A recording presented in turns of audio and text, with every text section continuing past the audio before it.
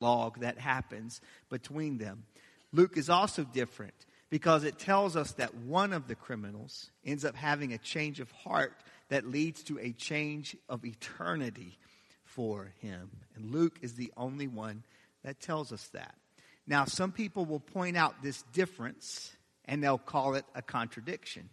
Okay, and they'll say, now here's a difference that we find between the Gospels. The details here are different, so therefore, if there's a difference, there must be a contradiction. And they use this as a way of continuing to plant seeds of doubt in our hearts and our minds about whether or not we can trust the Gospels, okay, about whether or not we can trust Scripture. So let me challenge that point real quick, okay? Here's the thing. If I am accused of a crime and the police come and begin to question me, all right? And they're questioning me and they're questioning Jason and they're questioning Justin and they're questioning Derek, all right? And they think that all four of us are involved in this crime and they begin to press us on that. They separate us out and they begin to ask us, okay, what happened? What did you see? If in that moment when we start to give our own eyewitness accounts of what happened, if those stories match up perfectly, if all of the details are exactly the same, then do you know what the police would say to us? You're under arrest. All right? That's what they would say because they realize, a trained investigator realizes that when a person gives their eyewitness account of something that happens, then some of the details are going to be slightly different because you're telling it from your own perspective. You're saying what you saw, not just what this person saw. So if we had the same story, then they would say, here's what you guys did. The four of you knew you were guilty, so you got together and you created a story as a cover-up. And you made sure all of the details lined up perfectly so your story was airtight, your story was perfect, and you tried to hide behind that story. These differences here, scholars tell us, these differences actually give another piece of weight to the authenticity of the Gospels. They claim to be eyewitness accounts. And so what we get are a little bit of different details because we're seeing it from the perspective of different people. Does that make sense? All right, great. Now listen, if you've got questions about that kind of thing, and if there's something that you're wrestling with, then please don't ever hesitate to bring that to us and talk to us about that, okay? You're going to hear a lot of different things from people around you, and so we want to be able to be another voice speaking in to that conversation. We might not have all the answers, but we will work through that together, okay? We'll research that together, and we are here to help you wrestle through those things, okay? So don't ever be afraid of your questions. Bring them to us. Let's work that out together. Awesome. So what we have here is actually another piece. It's this kind of subtle kind of sign of the authenticity of the Gospels yet again. Okay, one more seed of truth there that we see. Okay, so two other men, it says, they're both criminals, were also led out to be executed with Jesus. When they came to the place called the Skull, there they crucified him along with the criminals, one on his right, the other on his left. Jesus said, Father, forgive them, for they do not know what they are doing. This is this first statement that he makes, and we unpacked this last week. What a powerful moment. Jesus forgiving the very people who are putting him to death. And that statement he makes echoes all the way to every single one of us. Every single one of us. It's one thing for Jesus to preach, love your enemies from the safety of a hillside. It's completely different for him to say this and for him to enact forgiveness with his dying breaths on the cross. This is real. Jesus is who he said that he was. It says that the soldiers divided up his clothes by casting lots. They're gambling over the clothes of Jesus. The people stood watching. And the rulers even sneered at him. They said, he saved others. Let him save himself if he is the Christ of God, the chosen one. You can hear the mockery in their voices when they say that. And the soldiers also came up and mocked him. They offered him wine vinegar and said, "If you are the king of the Jews, then save yourself." There was a written notice above him which read, "This is the king of the Jews." One of the criminals who hung there hurled insults at him. "Aren't you the Christ? Save yourself and us." If you've noticed, this is the third time in a row right here that Jesus gets questioned in this same way, that Jesus gets mocked and insulted in this same way. "If you really are the Christ," the religious leaders said, "then save yourself if you're the chosen one." And then the soldiers do it, it said. They say the same thing. And now even this criminal being crucified with Jesus, the third one, says, "Save yourself and us if you really are who you say that you are." 3 denials that Luke gives us right here. It goes right in line with the 3 denials of Peter. It goes right in line with what we talked about last week, the time that the crowd 3 separate times says, "Give us Barabbas and crucify Jesus." Luke lays out this pattern because it's a pattern in the story, but it's also a pattern in us. Peter's sin is not his sin by himself. It's ours too, and that pattern is in us to deny as well. It goes on and says this, "The other criminal rebuked him and said, 'Don't you fear God, since you are under the same sentence? We are punished justly, for we are getting what our deeds deserve, but this man has done nothing wrong.' Then he said, 'Jesus, remember me when you come into your kingdom.'" So powerful that he says that. The others do not recognize who he is, and they say, "If you're really the Christ, then save yourself." This criminal seems to recognize that Jesus is the Christ, and that's why he won't save himself, but sacrifices himself so that he can save all of us. The criminal catches a glimpse of who Jesus is, and it stirs this repentance in his heart. He's just heard Jesus breathe these words of, "Father, forgive them," and it stirs him to the point of repenting for his own sin and asking Jesus to save him. It's powerful. It's powerful. The others were looking for a miracle as a proof, right? Save yourself. But he sees the miracle that's right there next to him. And he's heard Jesus whisper these words, "Father, forgive them.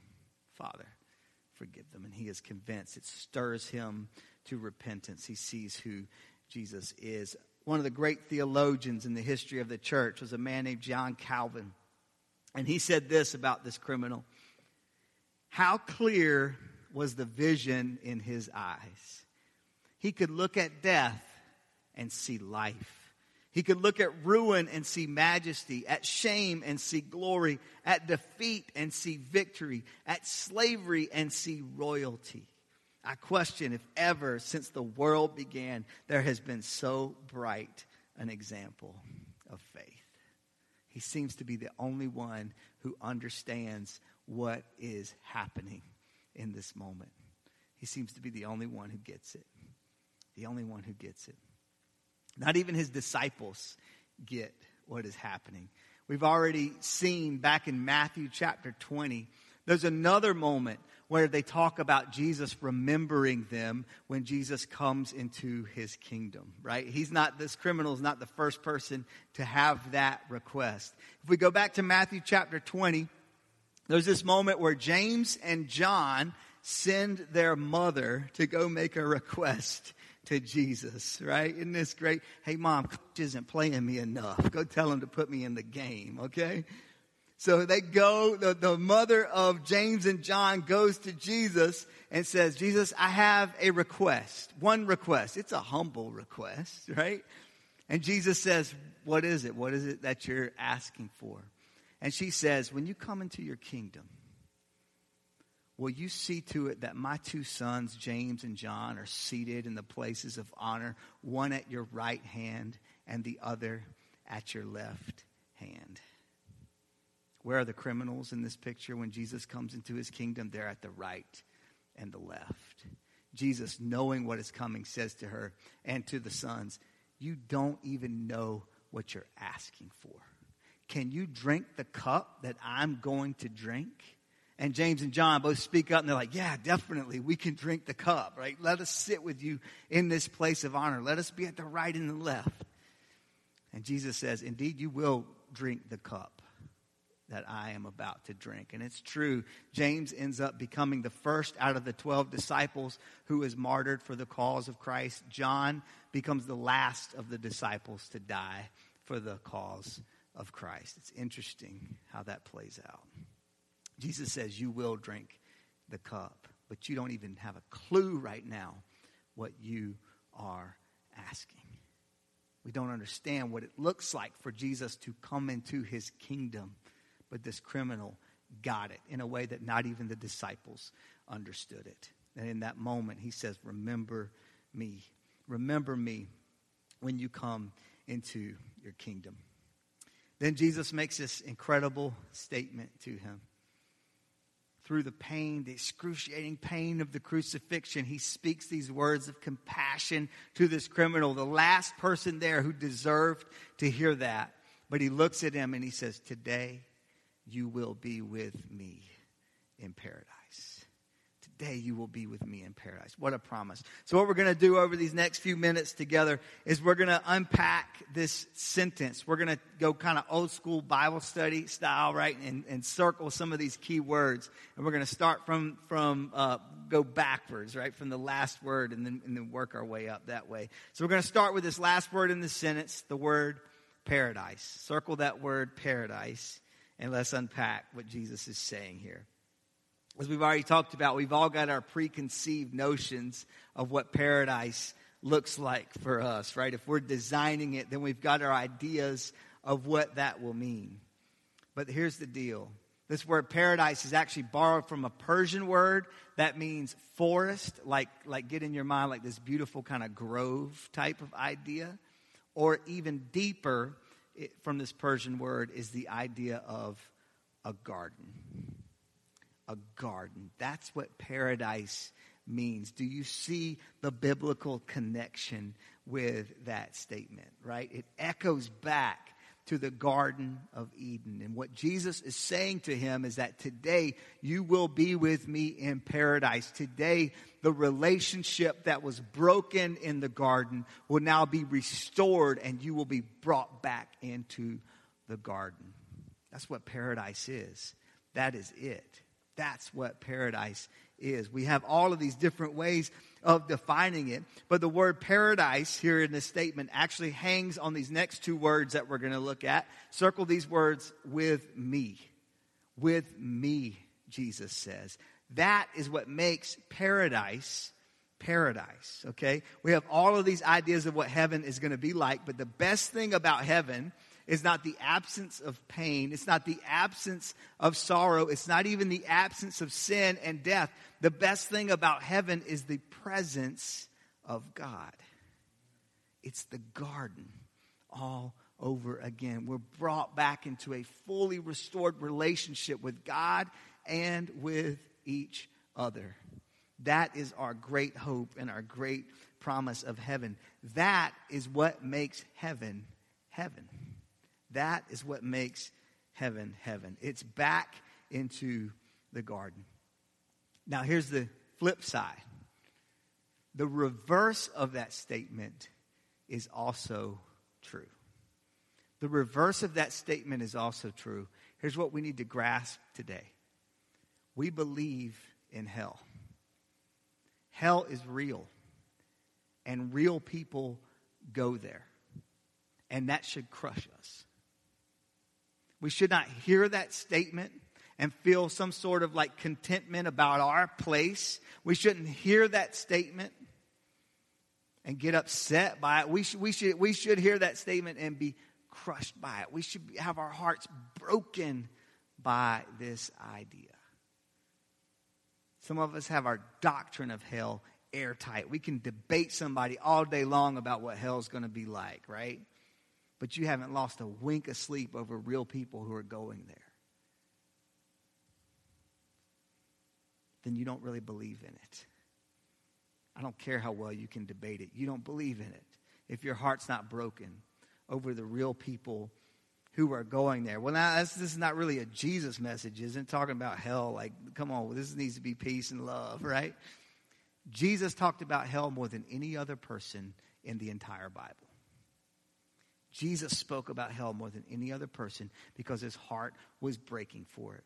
And he was willing to lay down his life and go through the unthinkable in order to rescue us from it. Jesus spoke about it more than anybody else. And when Jesus talked about it, he talked about it with tears in his eyes.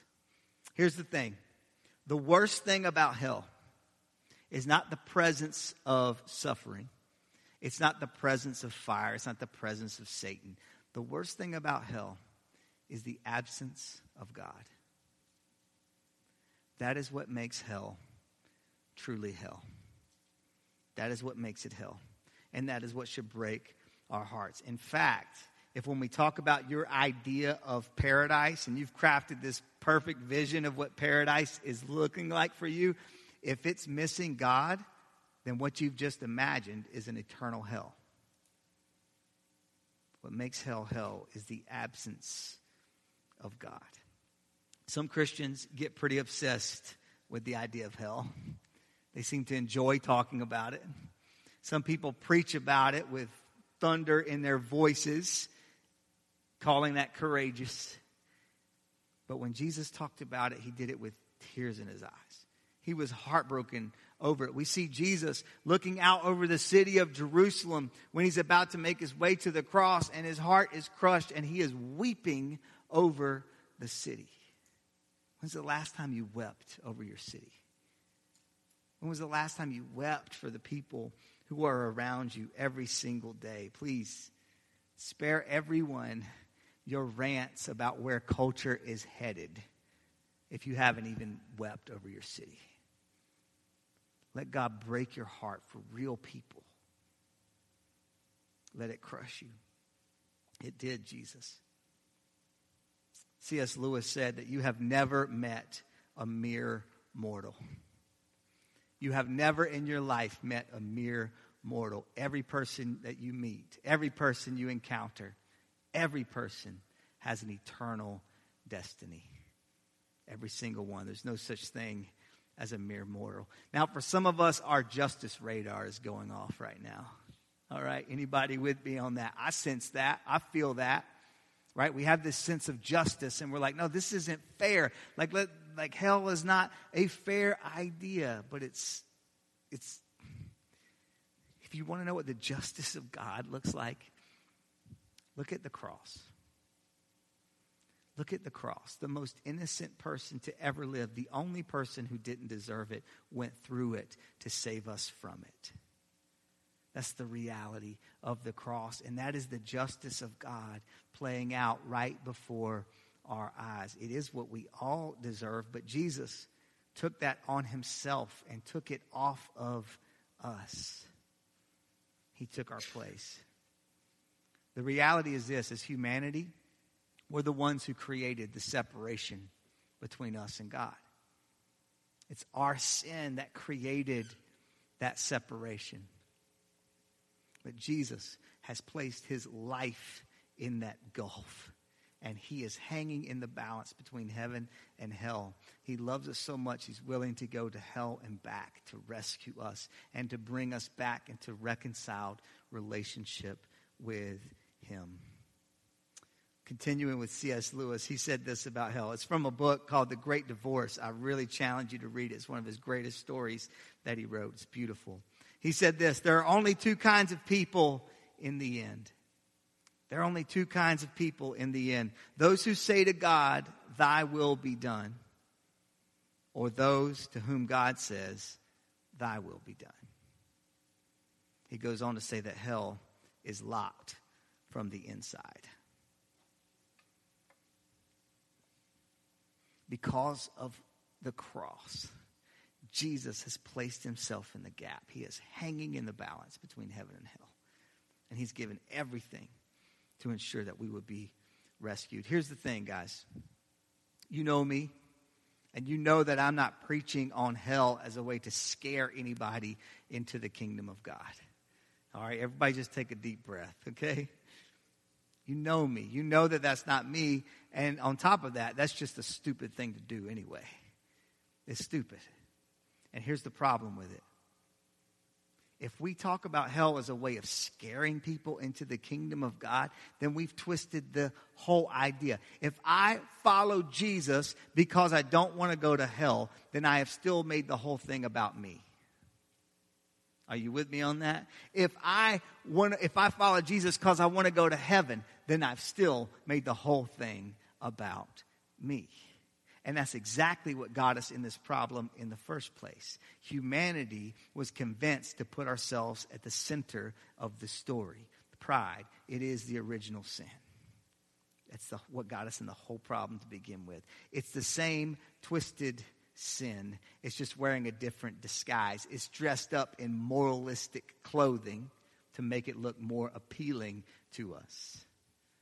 But I still make it about me, and that's still a twisted sin. That's not what we're talking about here. Instead, we need to realize that the motivation is exactly what Jesus has said with those two words we've been talking about. With me. With me. That is what makes it paradise. That is what makes heaven, heaven. It's not the absence of any of those other things. It is the presence of God. To be in a fully restored relationship. To be in Eden all over again in relationship with him and with others. He places his life in the gap, and he hangs in the balance between heaven and hell. The next word that we're going to look at, circle the word you just for a second here. The criminal that we're talking about here, that Jesus directs this statement to, that you will be with me in paradise. You've got to get your heads around the fact that this criminal has absolutely no hope of getting his act together. Right? This criminal has absolutely no hope of saying, well, Jesus, just give me some mercy right now, and I promise I'm going to do better from this point forward. There is no point forward for this criminal. It has nothing to do with him getting his life together. It has nothing to do with him proving that he really means what he's saying in this last-ditch moment, right? It's all on the grace of Jesus. It's all on the grace of Jesus. And that's the reality for our salvation as well. Our salvation rests on the grace of Christ alone. And this last word we're going to look at, circle the word today. He says, today you will be with me in paradise. There is a deep urgency to this word. There was an urgency for the criminal, of course. This was the day. It was today, and there's nothing else. There is no tomorrow for that criminal. It was today. There is a fierce urgency to that word. And there should be for us too. There should be for us too. This is the day. It is today. This is the point of decision. And Jesus is speaking the same thing to us. Come, be in relationship with me. Be in relationship with me. That's the key phrase of the whole thing. With me. He wants to be in relationship with you. I have a challenge for two groups of people today. Number one, I want to challenge you. If you have never started a relationship with Jesus, if you're not walking in a relationship with Jesus today, today's the day, all right? It's now. Urgency. It's now. And if that's you and you feel like he is extending that to you right now, as you think about him on the cross, as your heart is stirring at this thought of Jesus speaking forgiveness to the very people who are putting him to death, speaking this promise of paradise to this criminal who does not deserve it.